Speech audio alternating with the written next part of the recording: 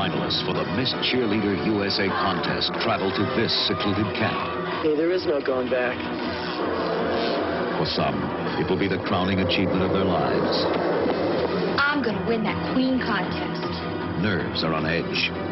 There's something eating at everybody, right? Ever since we've been here, it's never a good night. Jealousies are exposed, and hatreds explode. This evening, something evil has come over the contestants. And she's sure I'm gonna kill her. The instructors. You're a mascot, not a human. The judges. And the hired help. I hope you die. Something is about to make them all victims of Cheerleader Camp. Hey everybody, it's the Cannon Cruisers. I'm JD. And I'm Randy. And today we're doing our usual non-canon episode. Yep, yet another exciting episode of the non-canonical adventures of JD and Randy in time and space. And this time we decided to do a little bit of a random search for a movie we didn't think we would watch called Cheerleader Camp from 1988. Yep, and the whole reason why we randomly searched this is I'm not going to go into too much detail, but do not try to search for Cheerleader Camp unless you're a very certain type of individual looking for a very certain type of movie. Starring Lucinda Dickey. But this one was starring Lucinda Dickey, so we were good. Yeah, we decided to complete the quadrilogy of Lucinda Dickey films. Yeah, all because we were having trouble finding another movie to play today because they got taken down by copyright strikes in the middle of a watch. So what we did was we decided to search for this one random movie, and we managed to find it. So this movie stars, and it's like it actually has a big name in here, I guess, big name in brackets. You have Betsy Russell, who people might know from the Saw series of films. She's the main female character. Leif Garrett as Brent Hoover. Leif Garrett, well, everybody knows who Leif Garrett is nowadays. Yep. Lucinda Dickey as Corey Foster, and I guess I'll name Laurie Griffin as Bonnie Reed, one of the cheerleaders. Travis McKenna as Timmy Moser, one of the cheerleaders. The fat cheerleader, by the way. And George Buck Flower as Pop. Yeah. So if you want to know what this movie is about, it's technically just a typical 80s slasher movie where a bunch of teenagers go to a camp and they start dying. But this movie is not quite what you would expect. Yes, it's exactly the opposite of what I was expecting. Because, JD, give me an F! Give me a U! Yeah. Give me an N! And what does that spell? Fun! Yeah, this movie is completely off the chain bonkers. I want to say off the chain, but it goes tonally all over the place for the first 2/3 of the movie. There's like one kill, and not very gory, and in that time it's a comedy. It's played up as a straight comedy. It's basically a teen comedy. Yeah, it's a teen comedy for the majority of the film, and then in the final third of the movie, they ratchet up the gore. They kind of drop some of the comedy from it, but they ratchet up that gore. They ratchet up the tension. Mm-hmm. So basically, it ends up being it ends up going a typical slasher film at the end. Yeah, but what really works for this movie is how it's done. It has no problem just going to left field at the drop of a hat with a random cut, with a random line, with a random sight gag, with a random death. Oh boy! Like, just to give you a explanation, this movie is what I would characterize as a movie that's really bad, but it's really good because it's really bad. I would say there are two types of good movies. There are movies that are crafted well, that are good movies, and there are movies that have a good spirit that make the movie good. A movie like Miami Connection is not a technically good movie, but the amount of spirit and willpower they put behind it makes the movie so fun to watch. This is kind of like that. Yeah, it's like I'd put it more in the camp of something like that than like Ninja 3: The Domination, which is also in that sort of wheelhouse. Yeah, it's a movie. It's that type of movie where they take the spirit and the gusto they put behind the production, and it ends up elevating the movie and making it enjoyable through all the insanity you're currently watching. And then looking at stuff behind the film, it's like it's a low-budget film. It's basically shot in one set for the entire movie. In 24 days. In 24 days. It's been filmed in 24 days. It's shot just literally at a camp somewhere that, as I asked JD during the movie, I'm like, I wonder how many horror movies have been shot here. Yeah, probably all of them. like I said, the biggest name in this movie at the time would have been Leif Garrett, who would you say would be on the wane of his heartthrobiness? I would say this was 1988, and he was a lot bigger about a decade earlier. But I thought he did a pretty good job. I actually think the actors did well with what they had, which is, it's a slasher movie. It's a teen comedy slasher. So with that, I guess we should move on to the highlights. Do I have to say the line now, or are we waiting? Might as well say it, because it is one of So this is, okay, so this is, we're gonna bring back one of our old segments of best line of the film. Before we go on to what our actual highlight of the film, there is just a random line. Let's paint you a picture of the scene. You have a cheerleading competition going on, like inside of a cabin, just like last night festivities. Your main crew people are up on the stage. They're doing their dance. And the fat guy falls off and knocks over the creepy redneck handyman? Yeah. Site caretaker called Pops, and he starts laughing at him and starts laughing at the ridiculousness of this whole thing. Yeah. And Pop looks at him, and I gotta start getting into the voice for him. Looks at him and goes, "You can laugh, but you can't sing. I hope you die." The whole movie is filled with lines like that. Yeah. It's such a bizarre film. Which brings me on to what my highlight of the film is that this bizarre tone, this comedic tone.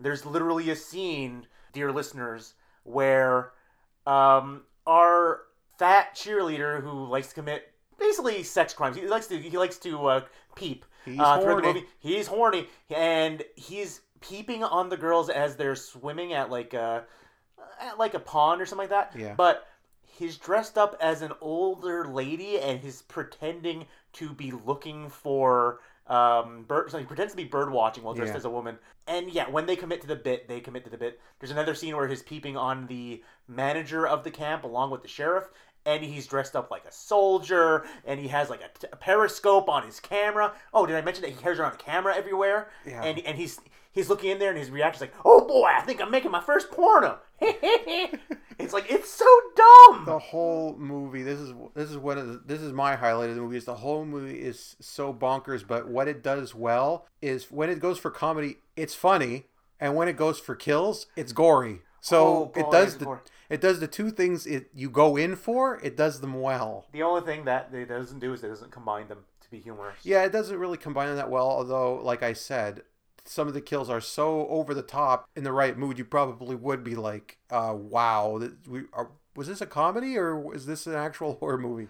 And the kills are incredibly brutal. Oh yes. There's one where they set up a bear trap above a door, and a character walks in, and it closes, it crushes his head, and he's screaming. They Kevin McAllistered him with a bear trap and crushed his skull. Yeah, and then he's like rolling around all stiff on the ground. And they go back to him like 3 times in the same scene with the camera. Oh wait, how about the one that got hit by a car and all her intestines turned into paste, and his stomach has burst? Or how about the one with the shears shoved through the back of her skull and it's covered in maggots after only 24 hours. Less than 24 hours. Or how about the one who got his stomach sliced open and all his bowels come flowing out? Yeah, in less than a second. This movie is so... Oh, man. I guess then I guess for the low light would be that it does, though it's funny and it is horror, you know what I mean? It's both of those things. It's not really both of those things together.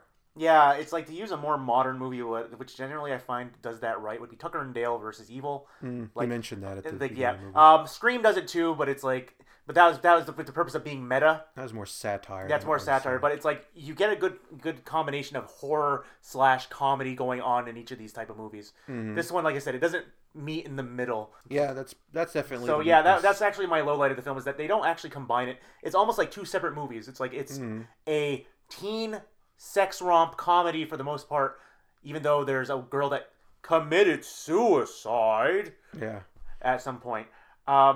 And even though you have a main character who keeps having these vivid dreams because she's taking medication, which we don't know what for, but she has vivid dreams about killing her teammates and other people. So here's the strangest part about this movie.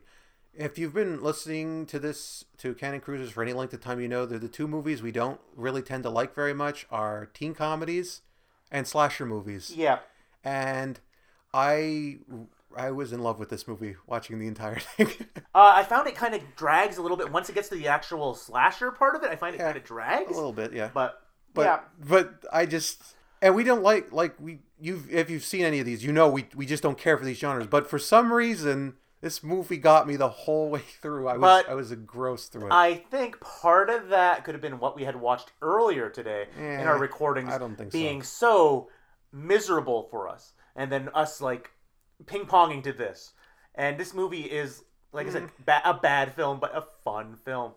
Can we talk about the actual characters in the cast for a moment? Sure. And how ridiculous this is? And also, I'm going to tell you right now, there are spoilers here because of how ridiculous. I have to talk about the ending. Well, this part we have to go into spoilers for the ending. Before we give you our scores here. And I would recommend going to watch it before seeing the ending, just because I'd rather see what people's impression would be without knowing what the ending is. Oh, man, that ending.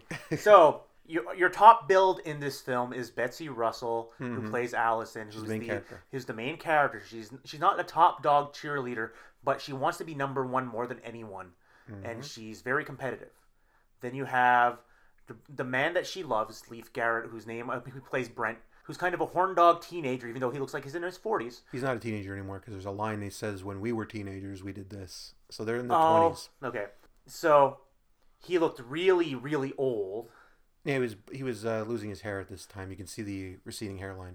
So yeah, he's a horn dog, and he's hitting on everything that moves, making her jealous. And she confronts him at some point about this. It's like, well, no, I'm trying to make you. I'm playing hard to get here. No, he's trying to, even though he's trying to sleep with the other cheerleaders on their team, and yada yada yada. And then you have Lucinda Dickey playing Corey.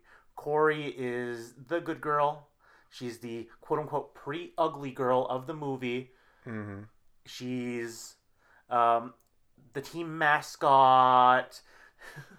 She doesn't, and she's bullied for some inexplicable reason. Because she's a furry, like every other mascot in the movie. She hates wearing the costume, though. So it's like she's not really one. But just those three. And then you have, like I said, you have two other cheerleaders, one of whom is like a good person, one of whom is trash, another one that I think might secretly have been a lesbian because she was really fixated on her missing friend. Like really fixated. It's like, where is she?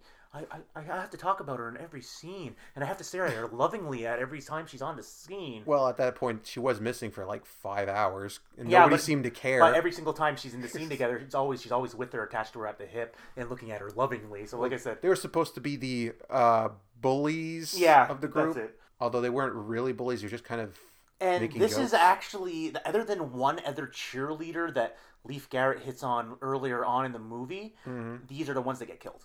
All these characters are going to get killed. Basically, in their friend group gets killed. Yeah, everybody from their school gets killed. Just not... They generally avoid all the other cheerleaders. And plus the evil manager of the thing and the creepy handyman die as well. The cook doesn't, though. He actually gets away. The cook gets away. And... this movie has a lot of false leads where it's like, no, we're supposed to think it's so-and-so. But as more and more people die, in your head you're doing the arithmetic. It's like, wait, no, this person can't be the killer because they couldn't have been there. But who could have been there? Leading to a crazy, crazy ending. Yeah. So the main character, the final girls of this film are Allison and Corey. Yeah, the two mentioned earlier. Corey convinces Allison to shoot Brent after they find him over the body of one of their friends, the good one. Yeah, she was killed by the when the cops arrive, Corey tells him that Allison was behind all of the murderers. And that's when all the pieces come to place and you realize Corey has been there for every single murder and has been close by for every single murder and is the only one that could have committed any of them throughout this entire movie. And when the police ask, how could she have done something like this? She's crazy. She replies, she just wanted to be number one. She wanted to be better than everyone else. Oh, geez. She wanted to stand at top. I just remembered that scene where they get killed with the bear trap. Yeah. She literally said, Brent, you killed him. Yep. You did that. And that's what drove him to drink and become drunk. Oh, I just realized that. Yep. Little things like that where she's manipulating them to go up against each other, to split apart. And then she takes them out. Yeah, she's the last one that sees Timmy, and she just literally goes like, "You're gonna stay here? Okay, well I'm gonna go on ahead." And then he dies. Yeah, because she came back to kill him. And yeah, and what the crazy scene is, like, as Allison has come to the realization, no, I didn't kill them, only one of them. You were off your medications, you were having bad dreams, those weren't dreams, this isn't a nightmare, this is reality. No, it was Corey. And then you cut to Corey dressed up in Allison's uniform for cheerleading, going, give me a C, give me an O, give me a R, give me a Y, who do we love? And then Allison's like, no, Corey did it. Yep. And who do we love? Corey. Yep. Who do we love? Corey. So Corey also convinces her to stop taking her medication. Yep. In the film She also convinces her to stop taking her medications that we don't know what they're for in this movie. In a very after-school special type of scene. Yeah, I thought it was just more of the teen comedy stuff, but apparently not. It came back to play later. So, like we said earlier, this movie is so crazy, but it's so enjoyable. I had a blast with it. And like I said, I have to qualify that this movie is not a good movie, but it was so much fun. I'm going to give this one a 4 out of 5. I'm going to give this movie a 4 out of 5. I love this movie. I want Shout Factory to put something out on Blu-ray or DVD that they haven't put out 100,000 friggin' times. Oh man, like I said, it's just one of those. It's like I said, it's so bad, it's good. I wasn't expecting to enjoy it nearly that much. We've kind of had a scattershot relationship with, like I said, teen movies and slasher movies, but this one really hit that mark, and I wasn't expecting it. But I would say if you like either one of those types of movies, or 80s movies in general, I think you should watch this one. It's a lot of fun. Oh, and I'll just give you one more quote from IMDb, because this is the one that IMDb thinks is the most important quote in the movie. Mm-hmm. Let me put it in my pop voice. That judge in the orange skirt make your pee harder than a 10-pound bag of nickel jawbreakers. You know what I mean? That guy had some of the best lines in the movie. Oh my God, this movie is so dumb. And I guess I should just point out, it's like this movie is directed by John Quinn. Yeah. I don't know who he is, but written by. He just wrote a bunch of little crappy things. He did a bunch of straight to film, like TV stuff and all that. But this was the last movie with Lucinda Dickey starring in it. Yeah, this is actually may have been the last one that she did. But yeah, this guy did a lot of like The Keys to Sex, the Playboy movie, like things like that. He didn't do a lot of good stuff. And the whole reason we picked this one out, by the way, was because Lucinda Dickey was in it. Yeah, and also just it's like I had done a random check, and it's like, oh crap, I just found it. Yeah, because we watched all her other movies, and we learned she was only in one other movie, so we figured, well, we might as well watch the other movie, and it turned out to be almost as bonkers as Ninja 3 or Breakin' 2. She's in every movie she's in is so weird. Yes. Every movie. That's the canon touch. This movie, of course, wasn't canon. No, it wasn't, but it could have been. This is such a bizarre And I'm film. looking at the writers. The writers didn't go on to do much else with after this movie. No. But there was a sequel to this, apparently. Yeah, there was a spiritual sequel to it that came out, and then there's one that was based on the original outline for a sequel to this. Mm. That happened. So there was like one in the early 90s, and there was one in the 2000s. And the one that in the 2000s is more about the mascots killing cheerleaders. Yeah, it was apparently going to be the original movie, but it fell through. Yeah, the original sequel, and then, yeah. Mm. So weird. Yeah. The one that was apparently made and all the characters changed and it not being a sequel was called Camp Fear. And it shares the DNA with this end, even to the point where Betsy Russell actually is in the movie but not playing her same character. Well, she couldn't be. And I think, I don't know, I haven't looked into it. I think she's probably just a cameo. Probably. Like an unofficial cameo of it. Probably. But yeah. That was Cheerleader Camp, bizarre movie that we both recommend. Go check it out. Check it out. It's so bad that it's good. And that was yet another exciting episode of the non-canonical adventures of JD and Randy in time and space and film. And we will see you next time when we are back with our normally scheduled canon episodes, everybody. And the next time we have this another non-canon, I'll find more things to tack on the ending of that title just to mess with you, JD. He loves to mess with you. Yeah, he loves to do that, and I'm pretty sure it's annoying. Goodbye, I'm Randy. All right, I'm JD. We'll see you next time when we continue our cruise to the canon catalog. Give me a C. Give me a goodbye. Goodbye. Start with Allison. She's so fine. So look at her long or you'll go blind. Next is Pam. She comes out with a bam and will tell you this, she ain't no sham. Next is Bonnie. She acts kind of funny. Steal your heart, but not your money.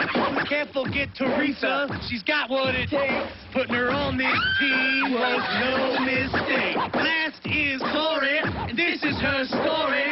She's our gator. You'll be seeing her later. Betsy Russell, Leif Garrett, Lucinda Dickey, Laurie Griffin.